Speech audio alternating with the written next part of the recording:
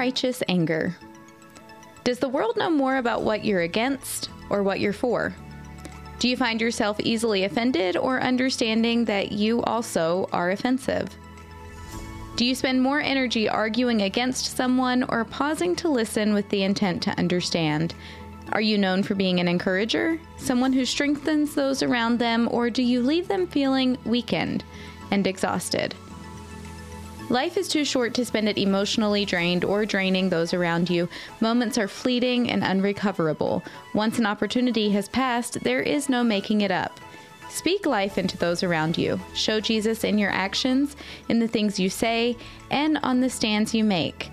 As you find yourself needing to stand up for truth, remember, above all else, our goal is to love just as God has loved.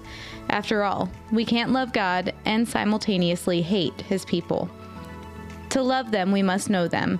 To know them, we must choose to understand them. And to understand them, we have to make room for them in our lives and our hearts. I pray as God's chosen people that our own humanity never stands in the way of compassion. I pray that we find ourselves in daily allegiance with the words of James chapter 1, verses 19 and 20. My dear brothers and sisters, take note of this.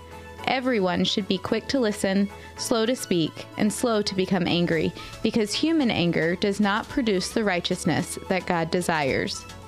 Quick to listen, slow to speak, slow to become angry.